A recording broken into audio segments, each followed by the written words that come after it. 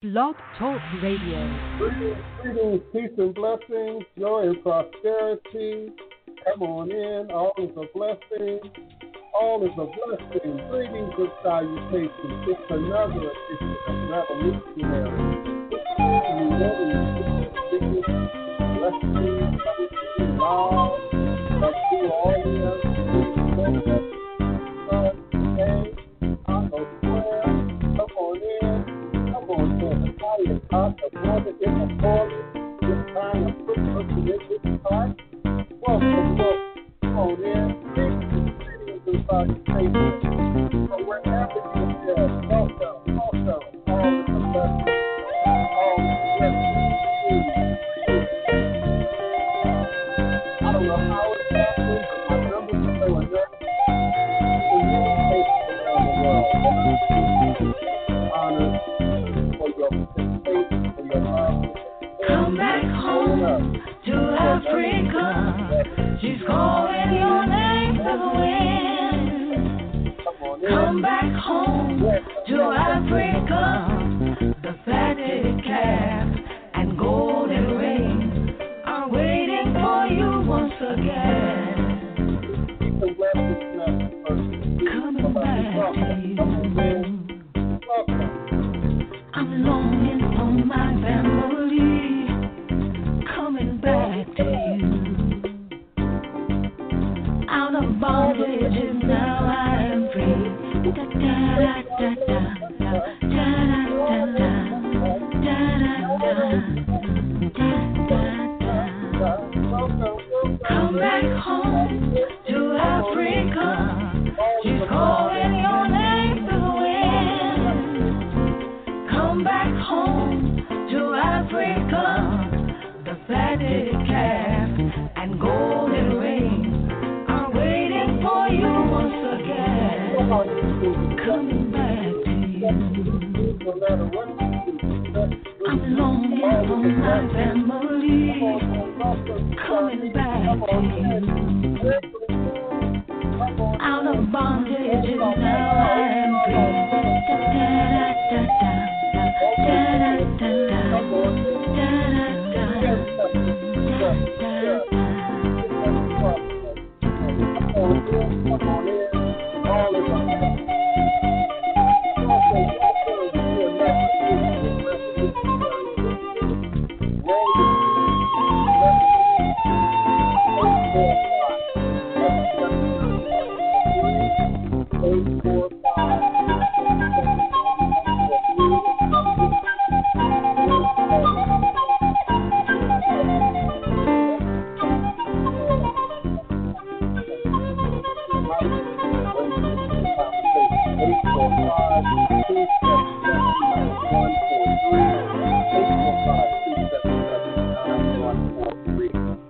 My listening and calling number. All is a blessing. Welcome. All is a blessing.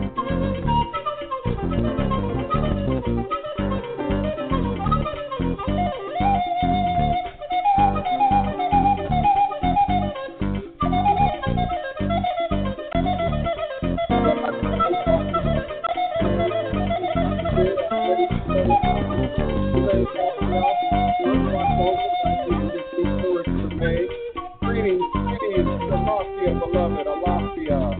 Africa. Come back home. Come back home to Africa. Come back home. I love my co-host. I love my all of the blessings.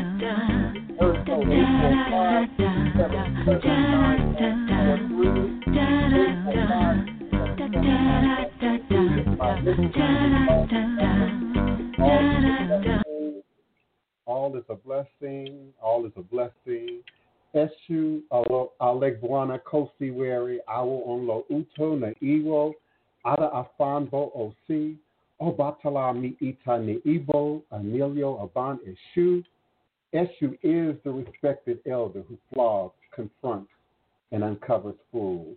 That one versed in mysteries uses truth to own you. He causes scatter to feed poverty Obatala shakes rascals to have sacrifice. The owner of warnings is the one who is Eshu. Aboru, Aboye, Abochishe, Ashe. May our Ebo reach your room. May our Ebo be accepted. May our Ebo allow what we desire to come to pass. And so we say, Ashe. Divine, all blessed, peace and love, joy and prosperity.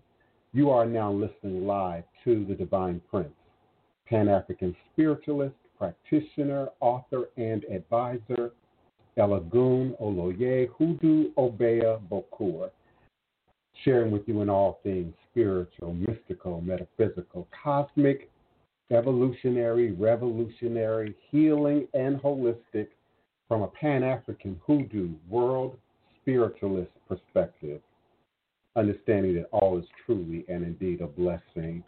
If you can just see beyond the veils, for it is all just an illusion and a test and one of the greatest divine mysteries of this life cycle. This is my constant prayer, my mantra, my personal affirmation, reverberation, reiteration, and it is my ever-living reality. All is a blessing is crucial to the very foundation of my understanding, my walk, my works, my demonstration along this divine, all blessed life path and journey. And it is how I, the Divine Prince, begin and end all my endeavors, understanding that I and I alone create and co-create my divine destiny, and I alone create and co-create my divine, all blessed reality. And so it is. Ashe. Understand that this reality, this multi-complex, multi-dimensional space in which we occupy reality is plastic. Imagine that it is plastic, and so it is shaped and reshaped, created and recreated by our very presence, by our very voice, by our very belief, by our very ability to stand up just one more time, just one more day, and begin anew and create and recreate a reality that mirrors your best interests. I'm always grateful, particularly in a season like this. I'm always grateful to have an outlet, to have a vehicle to connect with you and yours.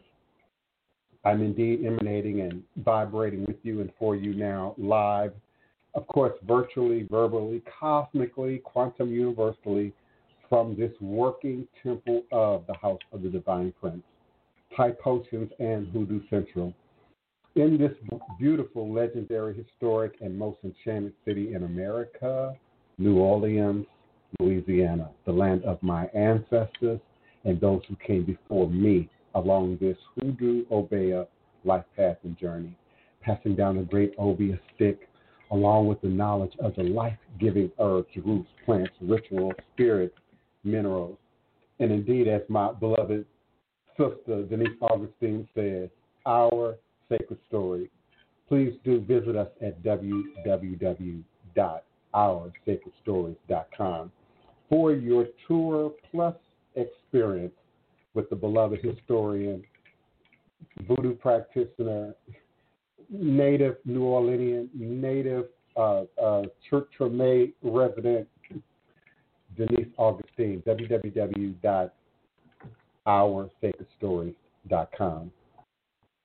We live in tumultuous times. I need not have to tell you that. I need not have to even express that to you.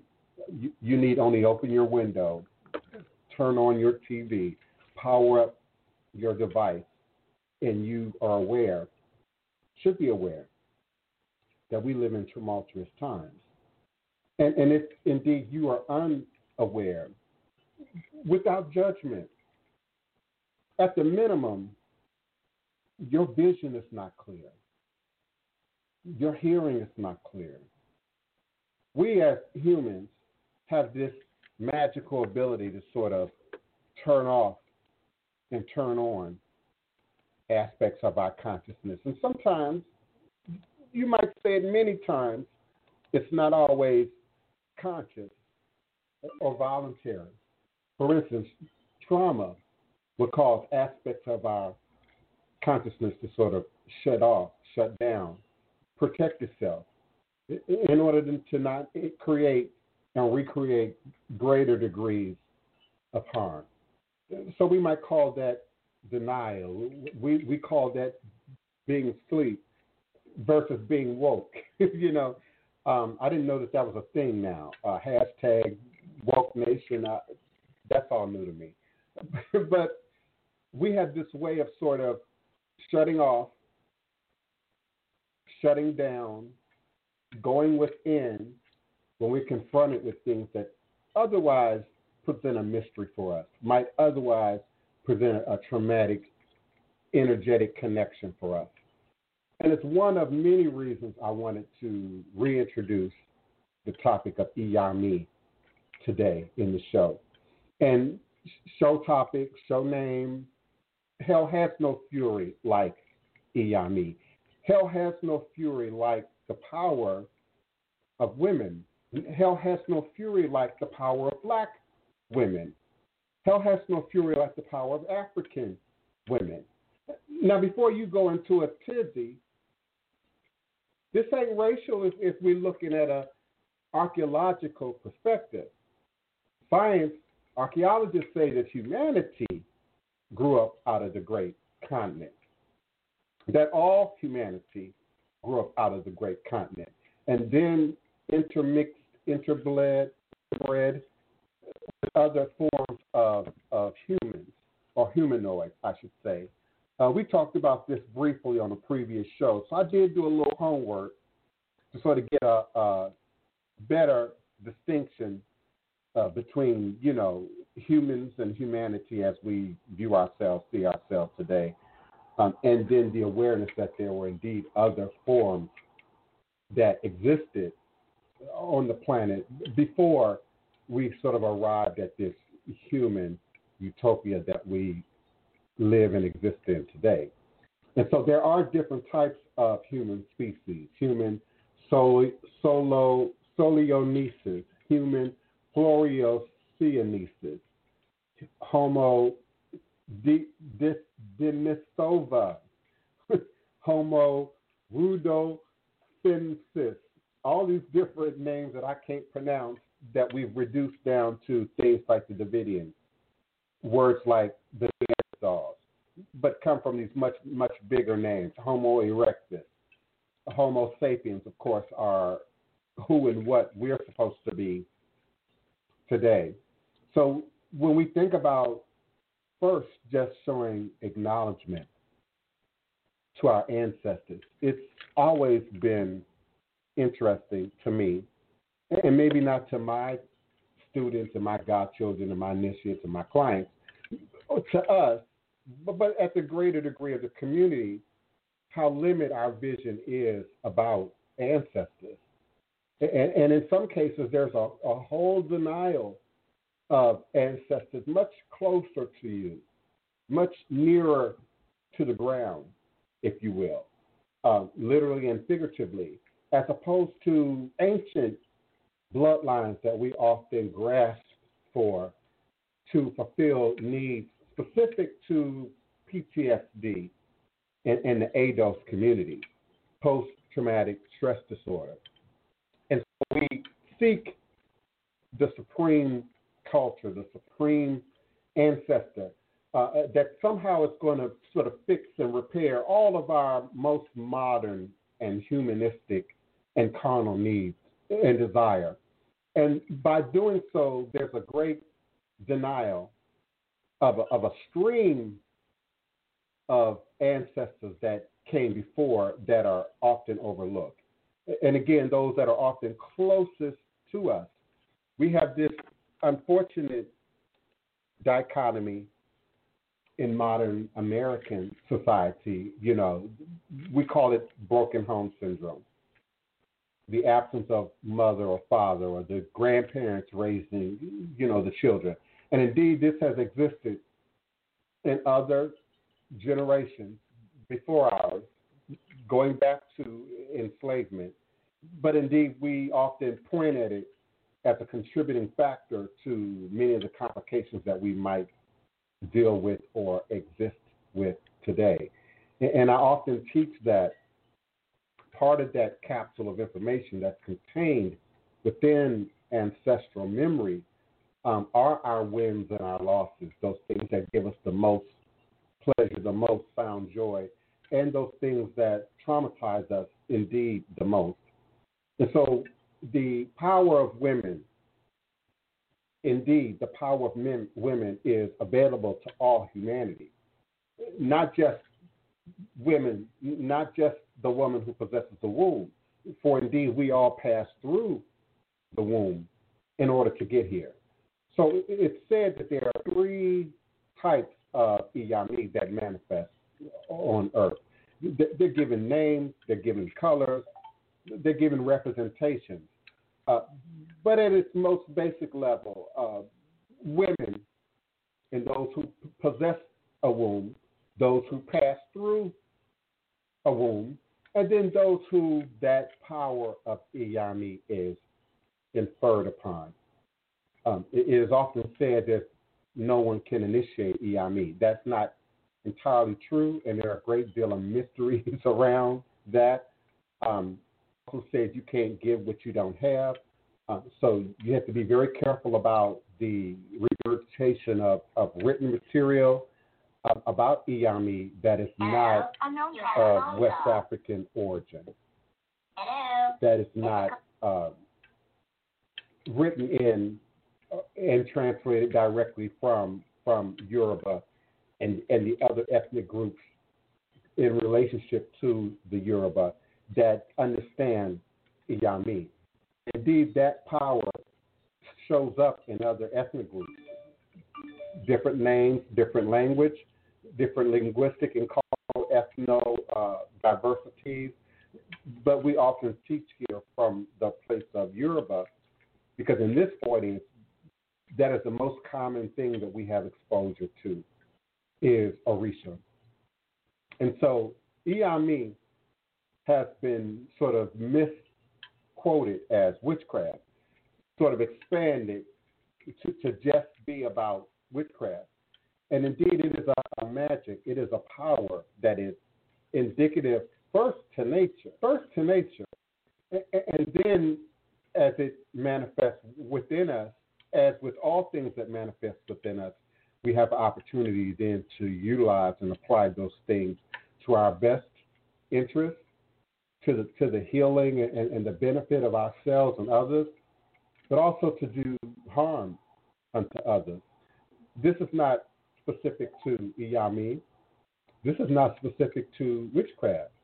It is indeed specific to humanity and human need and desire to go bigger and better than God itself, to feel a need to exact ego before spirit, to look at things from a me, myself, and I Western perspective, as opposed to what indeed affects the whole of the community. And I've said before, when we start talking about Iyami and Orisha and Voodoo and Akan and et cetera, we have to really consider indigenous environment, a more natural indigenous environment in which these traditions would have existed in comparison to how they manifest themselves in our societies and our cultures today. I'm a strong advocate that spirit doesn't die. Spirit can't die. When we look at math, when we look at science, energy doesn't die, if you will. It just has to be transferred, recreated from one thing to another, from one resource to another.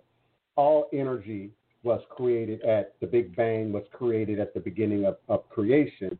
And so therefore, all the energy that we'll ever need, that we'll ever find, that we'll ever recreate, is already here. And it's just a recycle of that which already exists. So spirit, too, doesn't die. By way of no white supremacy, by way of no middle passage, by way of no great calamity of humanity, spirit doesn't die. It moves recreates itself, regrows itself, replants itself in new conditions, in the presence of a new climate and indeed new weather. And there are powers, there are forces, there are traditions that carried and survived even the Middle Passage and came on to live and rebirth itself in the Gullah Geechee Nation, in the New Orleans and Mississippi Delta, in the Deep South, and indeed now in America. Wherever you find us, you find the power, you find the spirit, you find the connection to the ancestors. We need only to be conscious of it. We need only to be awakened to it. There's a story that Olodumare, or God, handed the world Iyami. They were originally 8 in number. They not only have great power, but have extraordinary powers to communicate. The Iyami misused this power. They fought with Orunmila and the other Orisha. Orunmila killed 6 of the original 9 Iyami, reducing the number down to 2. The Iyami use blood like water. They wear black clothing. In the Odu Osamechi, all things are born in Odu. All things are born in divination. In the Odu Osamechi, Orunmila initiated the 2 remaining Iyami. Iye Kowi, one of the remaining Iyami, lives in the bush. The townspeople frequently say Iro Sese, beseeching Iye Kowi to be easy, to go easy. If Iya Kowe doesn't take it easy, trouble will come swiftly. The second Iyami lives at home with the townspeople. After Orunmila killed the 6 original Iyami, the remaining 2 joined the Iyami and was initiated. Once Obatala initiated 2 Iyami, Orunmila gave him the name Ajay Obatala, Ajay Abarisha. Orunmila divided the Iyami into 3 groups in Iro Sun Meiji. White Ajay belonging to Obatala, red Ajay, Oso, black Ajay, Iyami. When the Iyami came from heaven to earth, they were indeed all women. However, since they were reduced to 2 by Orunmila, they initiated many, both men and women. And Orunmila gives the Iyami much respect. If there is peace on earth, it is due to Iyami. If there is no peace, it is also due to Iyami. Only Orunmila has ever defeated Iyami, but he still gives them much honor, much respect. Anytime Orunmila wants to divine, he must first salute Iyami. Imule is the oath that Iyami have taken. That is, they see a child of Orunmila, they won't touch them. The Iyami like to eat big rat eggs, echo, liver, and kidneys. The Iyami can never eat oboe. All Odus speak about Iyami. And when we think about these ancient stories, these ancient traditions, from a modern mindset, we have sayings that mirror that. No one wants to upset the woman of the house. Nobody wants to upset, Big Mama. It's now a popular saying, happy life. So the power and the presence of Iyami and the protocols in which we operate within Iyami are all around us, just like the many proverbs that we associate with Iyami. They are known and they are unknown. They are seen and they are unseen. And it suggests, as do many cultural practices and traditions, that seeing the world through a third eye, seeing the world through a different glass, not only changes your perception of things, it literally can change your reality. And so the ability to placate and appease Aj, luck, the ability to placate and appease Iyami and Orumila and Obatala is the way to bring about not only balance in the life of a Ifa voodoo practitioner, Fa practitioner, but also bring about real world manifestations.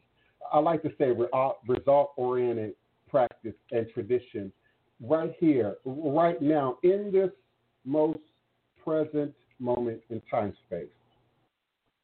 But as always, and my regulars know what I'm about to say next, you got to be willing to do the homework. You got to be willing to do the homework. And so we say Obatala, we say chief of the white cloth, and it is symbolic of many things, being covered in protection, being covered in purity, being clean, being well, being balanced, being whole. There are stories that speak of Obatala not only governing the head, but creating and recreating the body, the physical body, if you will, of humanity. There's and I'm not going to go into every legend, every story. Some of them don't even make sense to us, in English.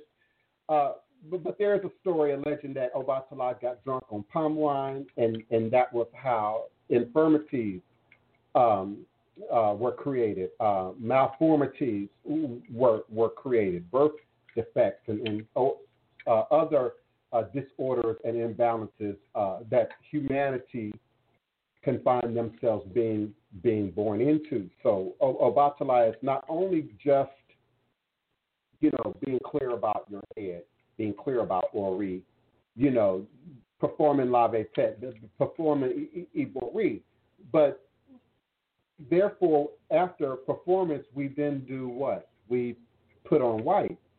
We don't just dress the head in white. We take spiritual baths, cleansing baths, magical baths, sweet baths, and then you dress completely in white. And so it's not just, what we think about, what we process, what we intend to do, what we feel an emotional connection to do, but then it follows through in practice, in ritual, in outward demonstration that inevitably shows up in real world time. I know some of you want to hide the voodoo and still go to church on Sunday. I know some of you still are trying to hide, that you're doing some, ATR, some traditional religious connection, on this side, underneath, or behind. But what ultimately shows up in your demonstration. And let me be clear. I'm not suggesting that it's in how many ilekis you wear, how many beads you got on. I'm not suggesting that. I am suggesting that what shows up here and in the heart ultimately has to come out through your hands, through your demonstration, and how you live, and what we point to and what we connect to. We are reminded each and every day by way of the calendar in these traditions to connect with spirit. And we connect to a particular grouping or particular set of spirit every day. Not just being open to light and love and the possibilities, but being conscious in your choosing, in your directing, in your magnetism. Because indeed we send out communications to the universe about what we need. And the universe has an obligation, a divine obligation to mirror that and then send that back to us. And so that which we send out is supposed to come back to us. That which we feed is supposed to come back to us. Somebody's magical book says that which you feed on earth is then fed in heaven. That which you loose on earth is loosed in heaven. So we indeed acknowledge the head. We indeed acknowledge the ancestors. We're not whole without a head. And indeed, we're not whole without blood that flows through our veins. So indeed, we acknowledge the ancestors. but we all have a mother. We all pass through a mother. All of humanity has passed through the great mother. And so it is a unique time in history, and particularly in American history, to acknowledge the power of the black woman. We have to give acknowledge to the power of the black woman for a great degree of what has happened and what is happening right now in this election and in the political climate of America. It goes beyond Kamala. It goes Kamala. It goes beyond Stacey Abrams. It goes beyond Maxine Waters. And indeed, hell has no fury like Iyami, scorned. I was, just kind of reading through some things online. You get in trouble when you go to those home pages. When we start creeping around them home pages and Twitter and Facebook and whatnot. But I came across this really intriguing conversation, about a white politician posted a tweet calling himself a gay black man, which led to people investigating and trolling and looking, only to find the alternate account that the suspect maybe thought he was posting to is now proving to be held by, controlled by a black man who turns out to be Patti LaBelle's nephew. And I say nephew because, depending on where you look, this guy is either her son or her nephew. And I know the story of, Patti LaBelle, and I love Patti LaBelle. I'm never going to say anything disrespectful about Patti LaBelle. So let me be clear about that. But I know the story about her sisters, and her mom dying of cancer. And so I understand that this might be her nephew, and then she raised him as her son. But this politician, Dean Browning, was said to have posted, and we have the receipts, okay? We have the screenshots, said to have been posting as a gay black man, I guess speaking to, Trump and the politics. I've been telling you all about COINTEL. Since I began showing up doing podcasts back in 2005, I have been reminding you all to do your homework. If you already know, to remind yourself about what COINTEL is, how COINTEL works, and then compare that to the stories we hear about Russian interference, trying to interfere with the internet. And indeed, if we're supposed to believe that they can interfere out there, they can interfere in here.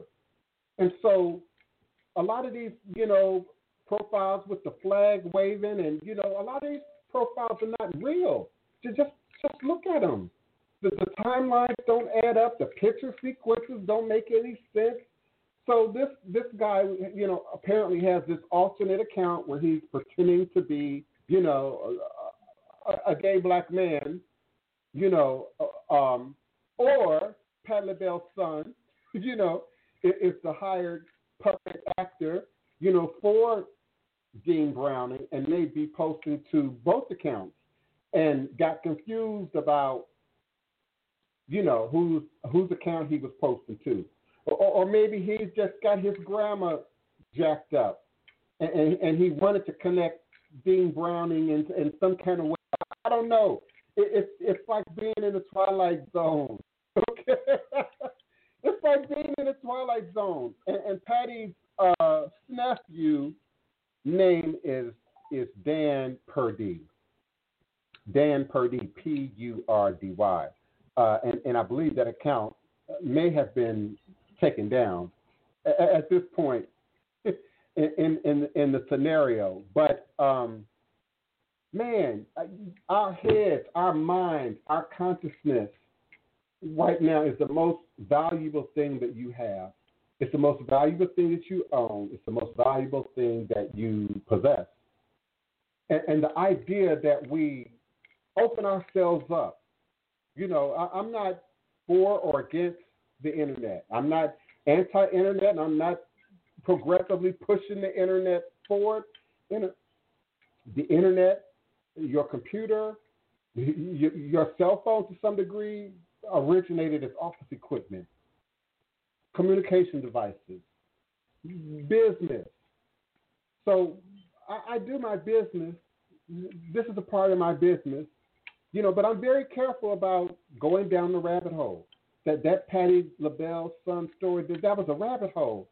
But I got caught up for a moment in the telling and the retelling, of that story. And these stories go viral. And the idea that we would abuse the power of Iyami, abuse the power of women, negate the power of women, how it shows up personally in our lives, in our relationships to the women in our lives, but then how we go about and act in the world.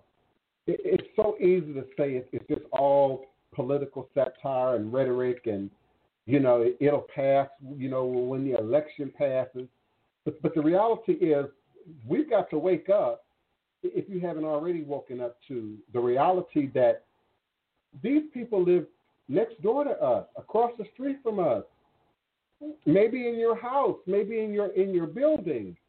Half of America has co-signed, has put a check behind many shenanigans that are taking place right now in humanity.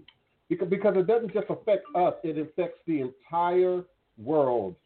The entire world is not only just looking at it's not just looking at your government. It's not just looking at, your country, but the people. We the people. They're looking at us in Facebook. They're looking at us in Twitter. They're looking at what the Americans are concerned about or not concerned about, invest their time and money and energy in. And so, yes, you become a target. They show up in your DMs. They're claiming they're going to do, great magic for you. They're giving you the latest investment. They're giving you the next shortcut, the next, short, quick trick, to something, unimaginable, and they're feeding off what America, is sort of putting forward. And so it puts everybody in a bad place, and particularly those of us who just might feel like, well, I can't do one thing or the other. And we're just sitting and watching sort of this train wreck happen. And, I'm not here to give anyone a plug, but I do respect Biden's ability to demonstrate turning down the heat a little bit, to demonstrate that I'm not going to be inflamed, by the smoke coming out of your village, to run, and seek to put out a fire, and particularly a fire that might be self-contained within your village, that ain't leaked over into mine yet. But the unfortunate reality is, under this system that we exist in America, this is everybody's problem. This is everybody's problem. And so that's why I personally, it's my personal choice, to whatever I post in Twitter, to whatever I put up in Instagram, to whatever I put up, in Facebook, it's all good. It's all good. I've got people, that I'm friendly with, that I work with, that I do acting in Hollywood South with, staunch Trump supporters. But they keep it in their lane, and I keep mine in my lane, and the lanes have crossed a little bit, in social media, here lately. But if you have the ability to communicate, if you have the ability to think, to plan, to strategize, then you plan for the next day. You plan for the next move. You plan for the next opportunity. You don't get distracted in the weather of what might be happening temporarily and right now, and particularly when certain things are already sort of hardcore in place. Without getting too political, certain things are just really in place, and so unless he indeed plans I don't want to disparage any country, but a third world type coup, that's a whole nother thing. And that's what has America sort of on pins and needles about right now. What exactly is going on? What exactly is about to happen? And some of you want a third world style coup, but what do you do with that? How many of you are prepared for that? We talked about this before, for your Walmart not to be open, for your Walgreens not to be available, possibly for our communications to be jacked up. How many of you are really prepared for that? How many of you could live with a world without power and internet for 24 hours, 48 hours a week? Now, if you live in Louisiana, Texas, Mississippi, the Carolinas, we used to that. We deal with that every hurricane season. Not having power, not having internet access, and then having to do what you do. So you prepare for those seasons. So it's a lot of rhetoric and a lot of talk and a lot of energy being tossed around right now. And particularly this energy that's being projected, at women.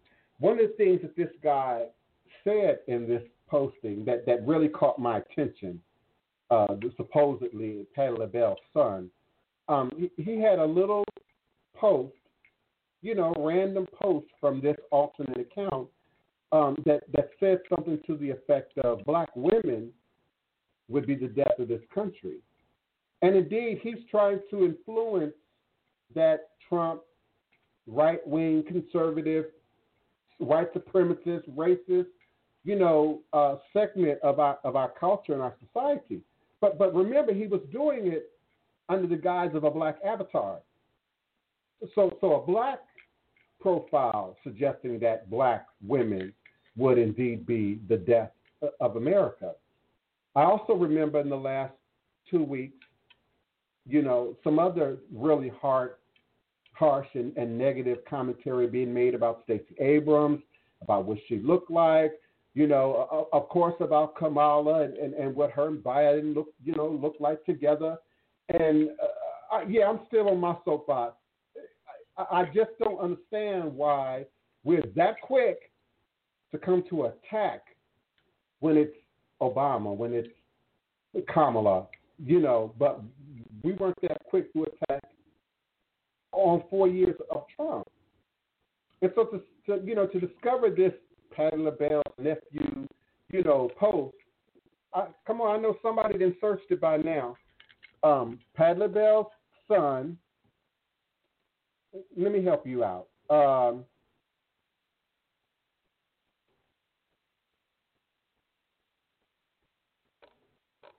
Okay, I'm looking at a guy named First Made Prince. Twitter at BOCXTOP. Now I don't know what else is on his page. I don't care what else is on his page. I didn't find his page like that. I found his page trying to investigate this Patti LaBelle thing. And so I get to, 4:54 p.m. Central Time, November 10th, 2020. You just woke up? Well, a white politician posted a tweet calling himself a gay black man, which led people to find the alternate account they suspect he meant to post it from. Said alternate account then posted a video proving they are a gay black man who turns out to be Patti LaBelle's son, Dan Purdy. So even if you're aggressively trying to avoid politics right now, you're aggressively trying to avoid, the election right now, still cannot ignore sort of the spiritual condition, the value condition, the place of loyalty that our country is sort of vibing in right now. And for my black listeners and people of color and women and gays, and we feel a great deal of tension right now with all of this madness going on. And someone is going to be made the scapegoat. Someone is going to be made the example. Some nutcase falls off somewhere, and then we have, the next major breaking news event, in America. And so if you're a thinking person,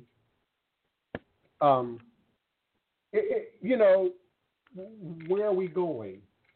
And what is my role in the scenario? I asked the question yesterday, as an American, do you have an obligation to be patriotic?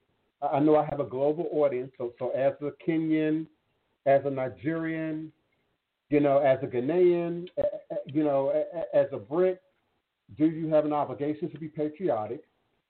And the second question I asked was, I expanded on it. I said, not just where you live, but as a human, do you have an obligation to participate? And in all fairness, my answer to the first question is no, you don't have an obligation to be patriotic depending on where you live. Now, in America, we have, quote unquote, the right and the freedom to not be patriotic if we choose. We don't have to salute the flag. Your child don't have to stand up in school and put their hand over their heart if you choose for that not to happen. But we know in the sound of my voice, there are places on the planet where you don't have a choice. You don't have a choice. And the second question, as an American, as a member of your nation, as a member of humanity, do you have an obligation to participate? And for that, I say absolutely. Absolutely. And it doesn't matter to what degree your knowledge level, your education level, your skill level, there's something for everyone to do. There's a place for everyone to be relevant. There's a place for everyone to be important. It might take some creative, meditative, thoughtful measures to sort of figure out a plan. It might involve reaching out to others, who might intersect with your plan, who might be able to co-create, or give some advice about how to move your ideal forward. But we have an obligation. In my belief, we have an obligation to participate. And particularly right now, we don't know what we're going to wake up to at any given moment. In this, we don't know what's going to happen. We don't know to what degree, Congress and the Senate and the House is going to have to. We just don't know. We have never experienced this before. I know there are other people in other countries that are kind of watching and maybe laughing at America right now, but we have never, ever had this, save for the civil rights. Save for the Civil War. We haven't had this.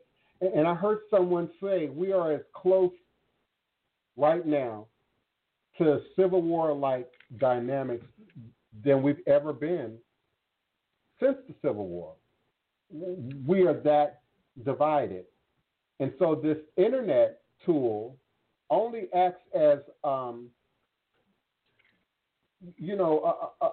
a virtual third party, who can instigate, who can contribute, who can interfere, who can support, and so we as individuals and users, of this tool and residents of the planet, must understand that we, not just women, but those born of a woman, possess a degree of Iyami, possess a degree of power and magic that we must have turned on, that we must be fine-tuned to, that we must be able to hear, that we must be able to pay attention to. And in a world where testosterone and aggression dominates, there's not a whole lot of room to support intuitive, emotional challenges. You know, I was trying to find, back when I was in college, I became aware of and acquainted with some creation stories from around the world, and particularly in Africa, southeastern Africa, Kenya, the Kikuyu, the Turkana, these people. And one of the stories was about how men gained control of the world. And I couldn't find it, you know, anywhere online. You know, we've tried to search Odu, we tried to search Irumale. You know, you just can't find these things without knowing very specific combinations of words, phrases, languages, ethnic groups. It's almost like that which is attuned to our truth is deep in the web. It's deep in the web. You know, it's just not on the surface. So I couldn't find it anywhere, but I'm going to attempt to retell it. And it sort of talks about a time when the world and the world viewed God as a woman, and women controlled the marketplace, women controlled the house, women controlled the village. It was a maternal, matrilineal society. And so this story talks about a time where, you know, men sort of became disgruntled, you know, with all this power and all this control, and they wanted, you know, to be on top and so subvert that. And in this story, they plotted to impregnate all the women in the village, in that community, at the same time, to sort of force a scenario where men would then be on top. And of course, this is a creation myth, a creation story. And there are many like them all over the world, including in Europe. But it opens up that idea, that conversation about sort of the demonizing of women and anything that looks feminine, anything that looks like a woman, anything that feels like a woman. You know, the Bible goes as far as to say effeminity is an abomination. So the idea of Iyami being witchcraft, the idea that a woman might, you know, do some form of negative or evil, dark magic does not just exist in Yoruba, Nigerian Yoruba culture, but we see it in many places of the world, and particularly in that interchange between women dominating the world and men. I would really love to get a much deeper global understanding about that shift, you know, from the goddess to God, from the great mother, you know, to our Father who art in heaven. I need to do a little bit more study and research into that. I'm really curious about sort of when in the history of the planet did that shift, you know, begin.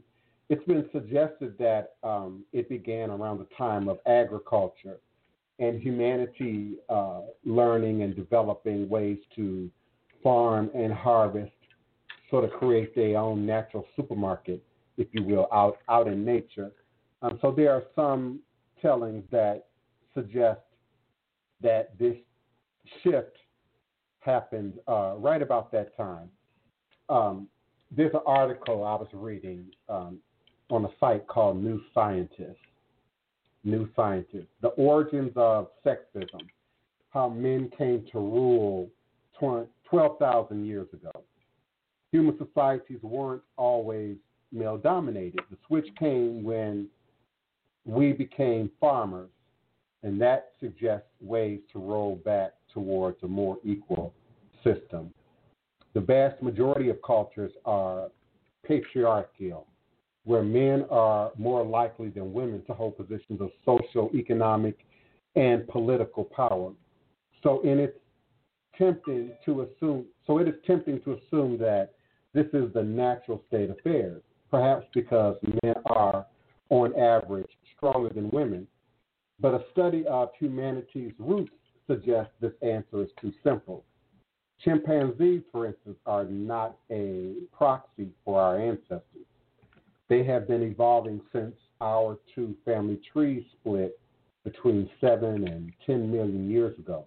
But their social structures can tell us something about the conditions that male dominance thrives in. Common chimpanzee groups are manifestly patriarchal. Please, please hold. Greetings. I'm in a hurry. I'm live on the air. Go ahead. Yes, please. Thank you. So, I lost my train of thought. I got it. So, their social structures can tell us something about the conditions that male dominance thrives in. Common chimpanzee groups are manifestly patriarchal. Males are vicious towards females. They take their food, forcibly copulate with females that are ovulating, and even kill them merely for spending time away from the group. Males also spend their lives in the group they were born into, whereas females leave at adolescence. As a result, males in a group are more closely related to each other than the females. And because relatives tend to help one another, they have an advantage.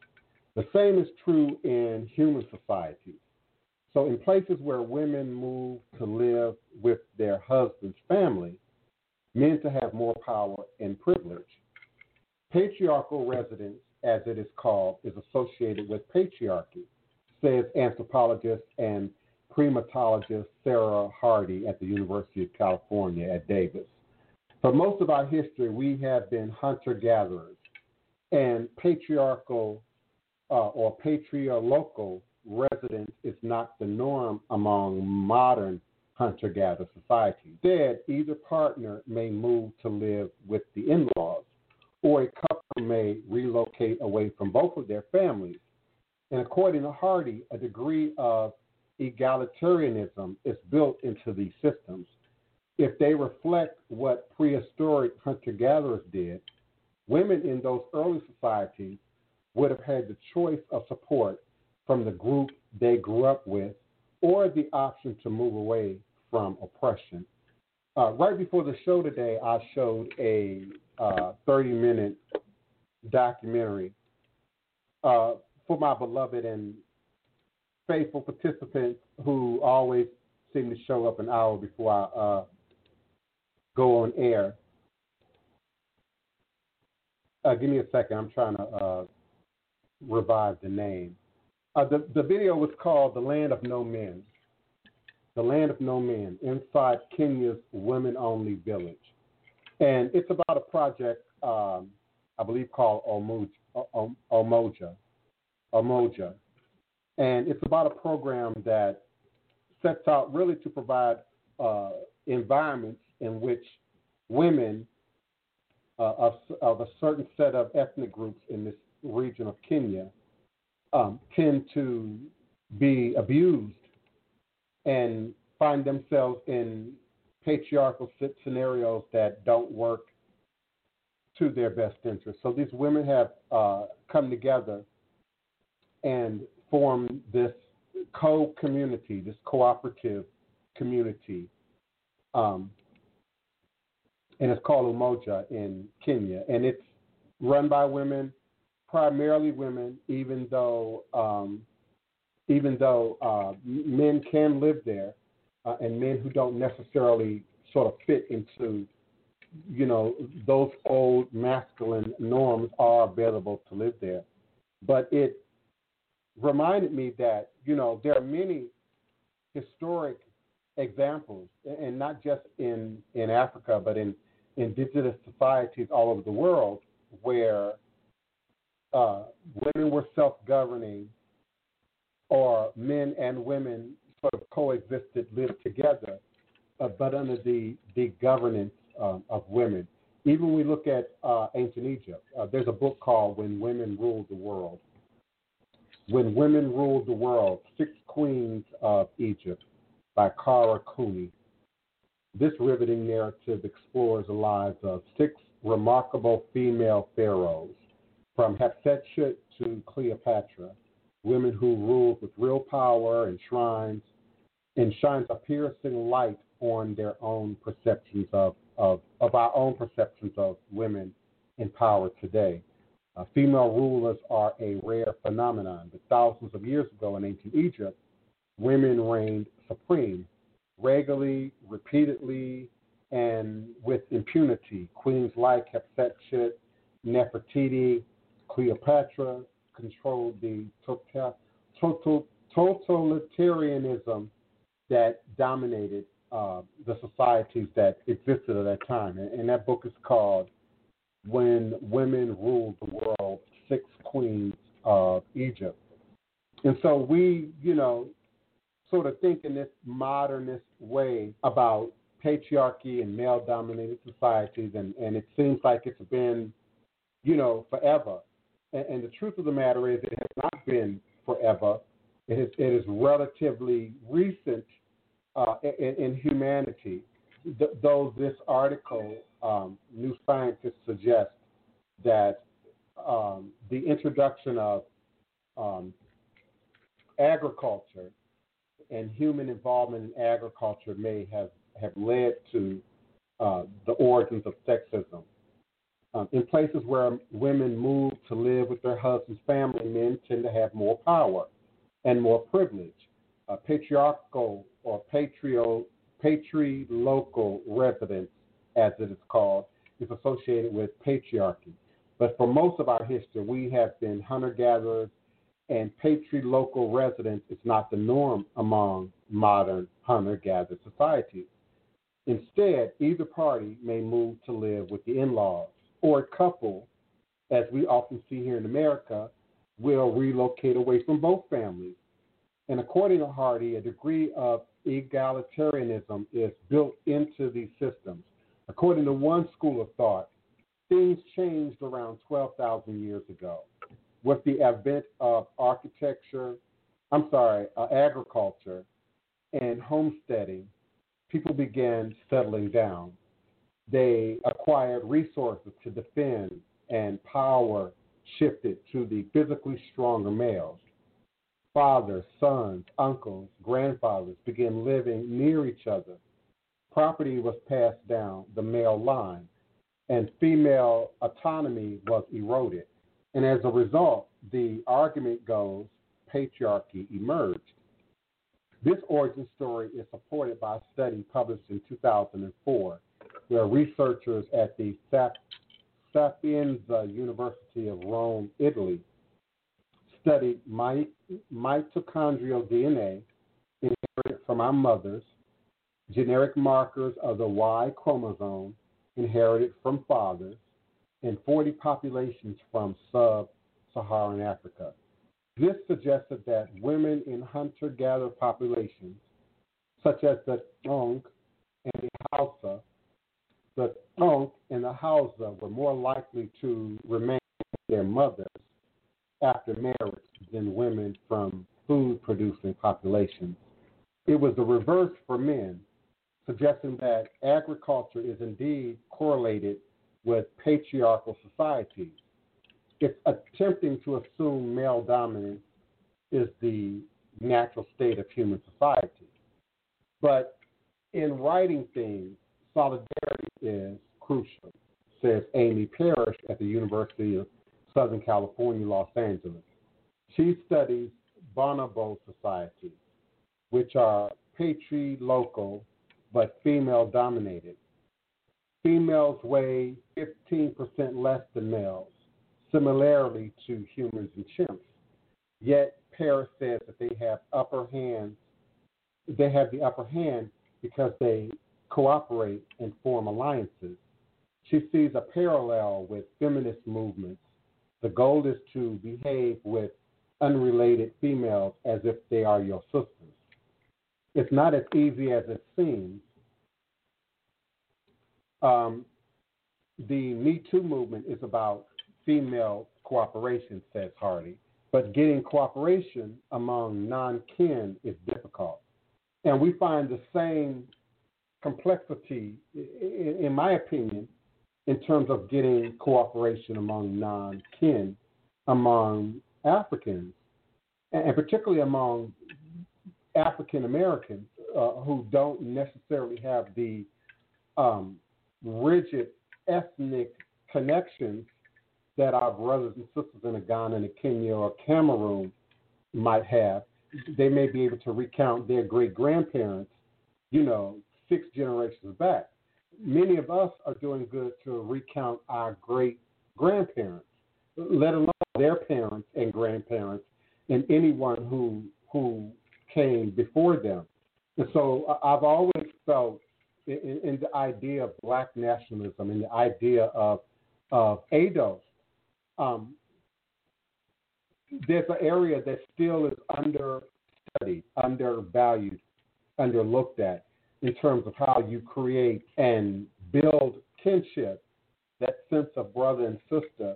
We all in this together. We all have a shared investment, but the building of kinship among people that many of you really are in a relationship to. Some of you denounce relationship to your blood relatives, let alone the people next door, across the street, the various organizations that exist within, our communities. And there's a Western need, desire to isolate. We talked about this in previous shows, to move away from the city, to move away from the urban areas, to move away from the populated, centers of the world, a sense of me, myself, and I, to have a sense of my land and my property and my rights. And so in a place like this, America, and I'm sure Craig speaks to the UK and some of my listeners can speak to other countries where we really have, a good amount of space in which to live on. The idea of doing so without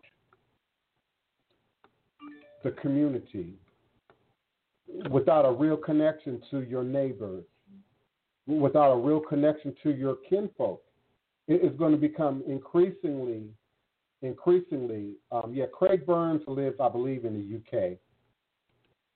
It's becoming increasingly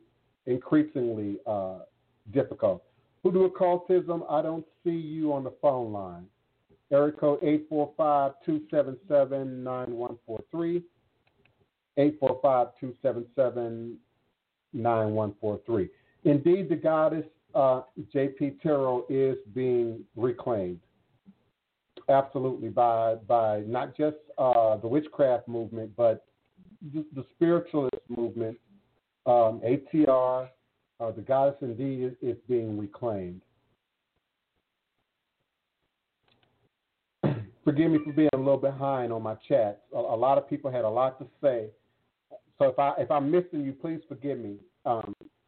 Retype it, type it in all caps so I can see it, or you can call in at 845-277-9143. 845-277-9143 with your question, comment, or request.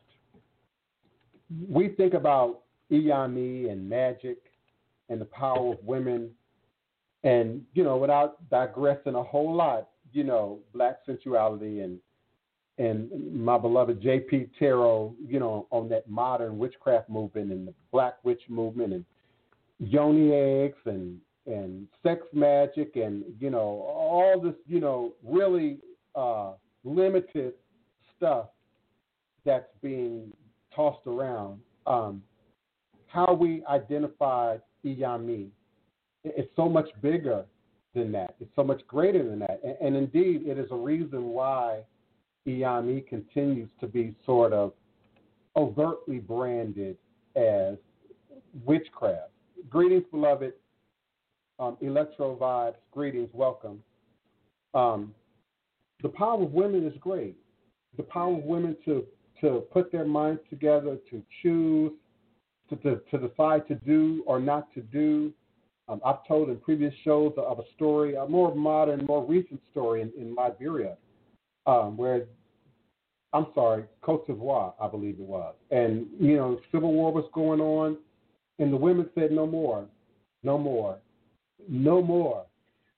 There will be no more unana until you all put down the gun, you know, and stop this nonsense. I may have been right. I think it was in Liberia about 4 years ago, 4 or 5 years ago, and it stopped the war.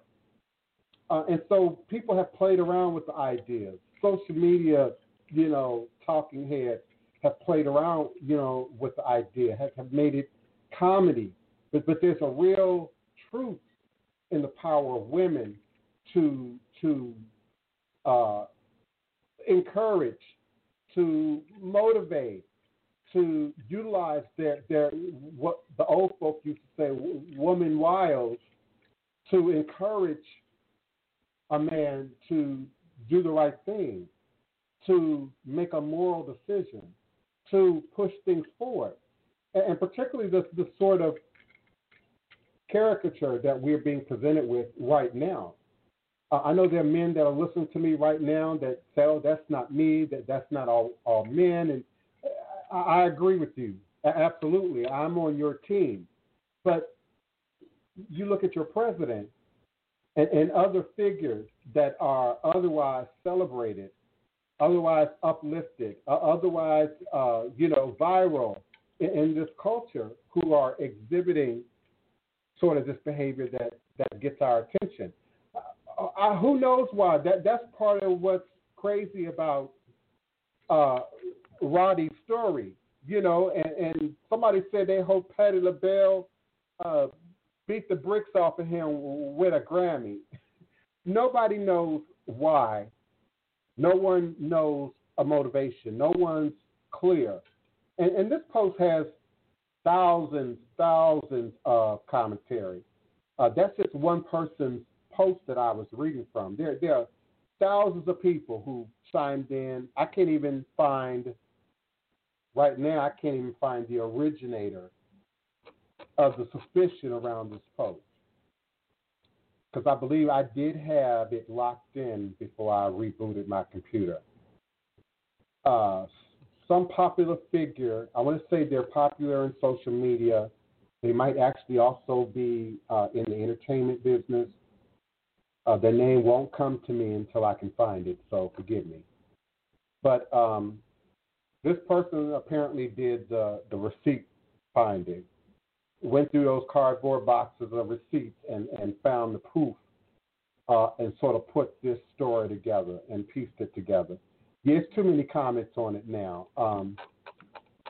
It'll take me some work to figure out again who originated all of this. But no one knows the what and the why. As of late, you know, no response, you know, to do my journalistic thing. No response has been given yet from the LaBelle household. No responses yet have been given from Dan Purdy. And no responses have been given from Dean Browning to explain, you know, how and why this would happen from his account at all.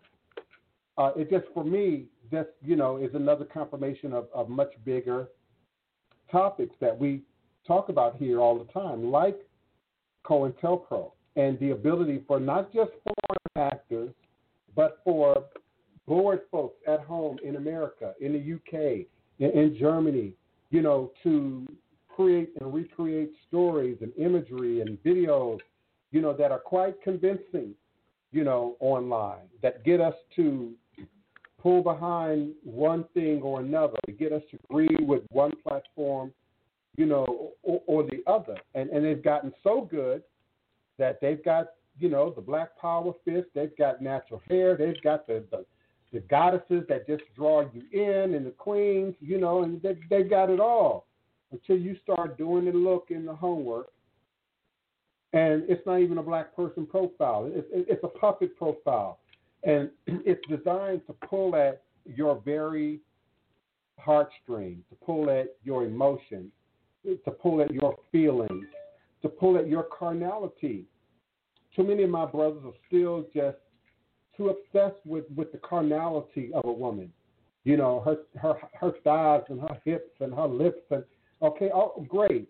But what about her goddess consciousness? What about her queendom and her ability to create and recreate a reality that we're seeing many strong black women create for not just us, but for society. Able to do things for society, not just for women, not just for black, not just for Georgia, but for America.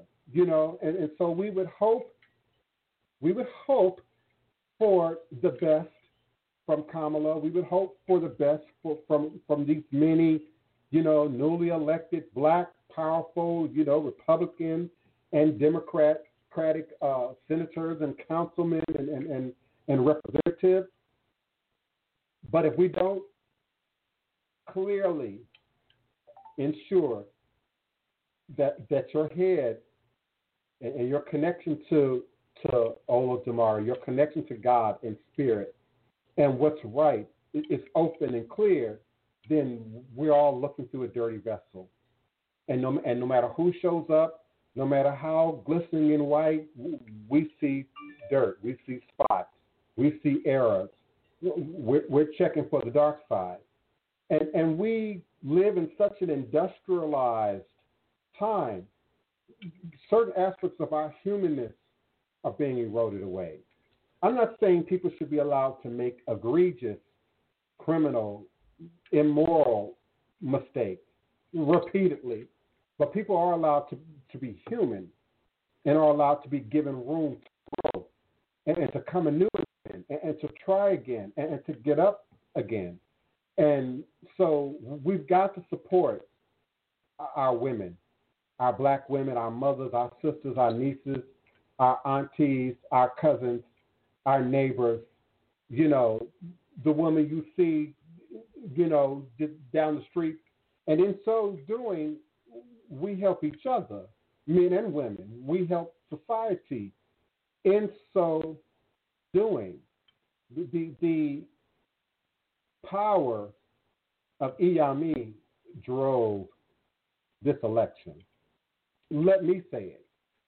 So we acknowledge the power of the black vote. We acknowledge the power of black women who have always been the backbone of the Democratic Party, have always been the backbone of any party, in my book, have always been the backbone of society. And so we've got to begin to reevaluate how we view women and the power of women, and to make room for new progressive changes. I had let me be honest. Let me be honest for all my haters and enemies and Republican viewers. I had to search progressive. I had to search New Democrat. I had never heard them words before. Had no idea. And to be honest, I hear liberal and conservative, and I've heard it so much. It's like the fire detector battery is low, and it's just going off and going off and And so I thought I knew what those things were. And so at my age, all of 54, for the first time in my life, I had to do a real, dictionary, thesaurus, encyclopedia, examination of what conservative and New Democrat and progressive, and I had no idea. And what drove me to do that search was all the venom. If you pay attention to Fox News and what's being said on talk radio, I mean, they've made these words out to be the devil, to be Satanism, to be Lucifer, Aboru, Aboye, Aboshishe, beloved, Awolowa, Babalawo, Ifa, Orisha, Yoruba, Ifa, Toki. Beloved, I want to have you on the show. I need you to connect with me off show, in an email, so that we can organize you actually coming to the show and sharing with us Nigeria from a Nigerian perspective, Ifa from a Nigerian perspective. Some years back, I had an Ifa Wednesday, and every Wednesday I had a different owl, a different bottle owl from Nigeria who would come on and share. So I'm looking forward to recreating something like that, beloved, with you in the near future. I'll stay on your YouTube channel. I appreciate what you say and what you post and what you sing. And yeah, male sexuality is rarely addressed, period, Craig Burns. And I can see how you would say among heterosexual men even more so than among other gender groups. Absolutely. And it creates sort of a vacuum in terms of maturity and growth for men, whereas women, I believe, have a few more resources than we do to connect and better understand ourselves in what we would consider a non-threatening environment. Yeah, COINTELPRO papers, Black Sensuality, are absolutely available. The actual FBI files are available online. I've posted them and reposted them several times in the most recent days pertaining to the Trilateral Commission and how they operated. And so for folks like me and folks like you and people in my age group who understand what COINTELPRO is, like Electrovibe says, all skin folks ain't kinfolk. And I appreciate your unfortunately, but I don't necessarily see that as, we've never all been the same kinfolk. Listen, Nigeria have over 200 ethnic groups with their individual linguistic differences. Just Nigeria. And so when we look at the continent as a whole, there's never sort of been this one mindset, this one sort of unifying factor. And I think that's what makes ADOS, African descendants of slavery, very specific and unique, is sort of the effect that white supremacy and slavery has had on our ethno-cultural development, here in America. Indeed, there was a residue left in West Africa, in terms of white supremacy, which exists till this day. But it's very different. It's very specific regionally to where we are, to where we live, and to what we are living under. I noticed during the riots that we had periodically in America, Rodney King, and now, some of the protests more recently, how quickly, we can come together across ethnic, racial, cultural, financial perspectives, under trauma, when we're at war, when we're at battle. And so we can look back. I think men, Craig Burns, have to first know how to help themselves. I think women are doing a better job at helping women. I think men, greetings, beloved, greetings, S. Marie and Evelyn Preston. I think men need to first learn how to better help themselves. And then that subsequently helps the mother, the wife, the children, etc. We have been programmed with a different understanding of humanity in the West that has to be readjusted. Yes, Fannie Lou Hamer, say her name, Fannie Lou Hamer. I forgot now what I was talking about. Please forgive me. I was responding to my chat because I don't want to miss anybody. Certainly I don't want to miss any questions. We definitely have to help each other, and I think helping absolutely starts first with self. I don't have an issue with women coming together and helping women.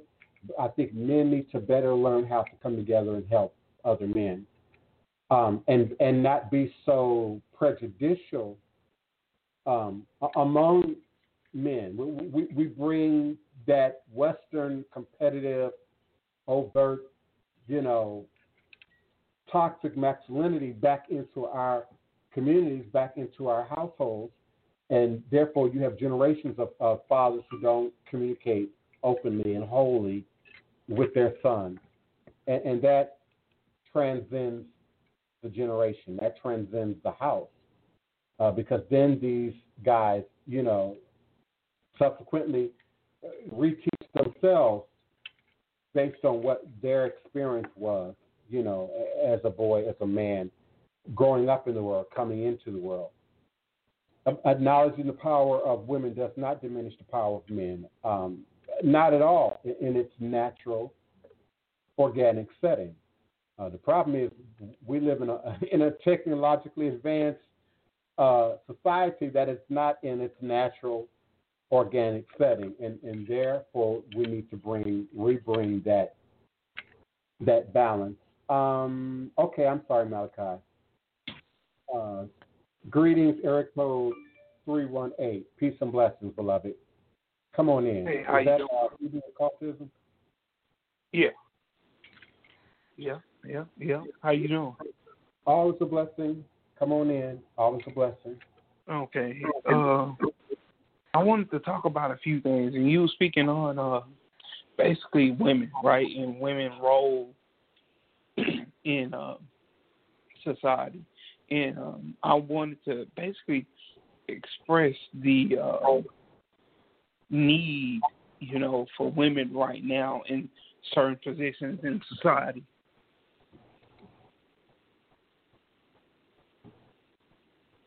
Okay, go ahead. Okay, so basically, my queen, she's a stay-at-home mom, right? And it has its ups and downs. And basically, a lot of stay-at-home moms, they feel like they losing themselves, right? Okay, and just speak up. It sounds like you whispering. Just speak up. Okay. Oh, yeah. So basically, stay-at-home moms, right, feel like they are lost, or you know, they feel like they don't have a sense of purpose, right? And I feel like men have limited women to a certain position in society. Is only thing y'all good for is staying at home, cooking, and having sex, right? And I feel like that is farther from the truth. And a lot of women feel that, you know, their position is just to be at home, right? They feel like their position is just to be at home because they want that experience of being a stay-at-home mom, right? But I feel that that position, you know, that phrase of saying women belong in the home and, you know, cooking and, you know, taking care of the kids, which is that is true. That is true. But I feel like a lot of men get this from this old Christian paradigm where they put women in a box, basically, and say that, hey, you know, I just want to keep you barefoot and pregnant. And the only thing I need when I come home is my sandwich, and that's it, you know. And I just want you to be quiet. So basically, this movement of stay-at-home moms is, I feel like it have a patriarchal benefit behind it. You know what I mean? Because if I'm dominating financially, and you are you know, depending on a man to only have, you know, financial gain in the family, it will set a lot of women up for failure, and it has. And a lot of men abuse their power, you know what I mean, when women just stay at home and they feel like, oh, she need me because she you know, she's not making any income. So I'm saying that to say, you see a lot of the effects in society. For instance, the forests, the fires, you know, because Earth is just an extension of your home, right? The basically the agriculture, the shortage of food, the shortage of organic food. Men have done devastating things to nature, you know what I mean, especially the water, you know, dumping plastic, chemicals, all in the water. Women feel that entitlement to be at home, but I feel that women have a bigger purpose, and they should have the entitlement not just of being at home, but protecting the earth, because men have done numbers in the last 100 years. You know how much pollution went up? I feel like if a woman was in charge of saying, "Hey, you can't dump here," you know what I mean? You can't, like, it's just like being in a home. It's just like, you know, leaving your trash on the floor. Why you got your mom? You know, your mom basically tell you, "Hey, man, you can't leave that on the floor." You know what I mean? You need to clean up your room. And so without that woman presence, we see this every day in society, you know what I mean, where the water is contaminated. The pipes, you know, are contaminated. You know, the air is contaminated. So if we have more, I feel like if we have more of a women presence on environmental safety, you know what I mean, the position that we in, you know, as far as, you know, our environment would be better taken care of if women was over it. Hello?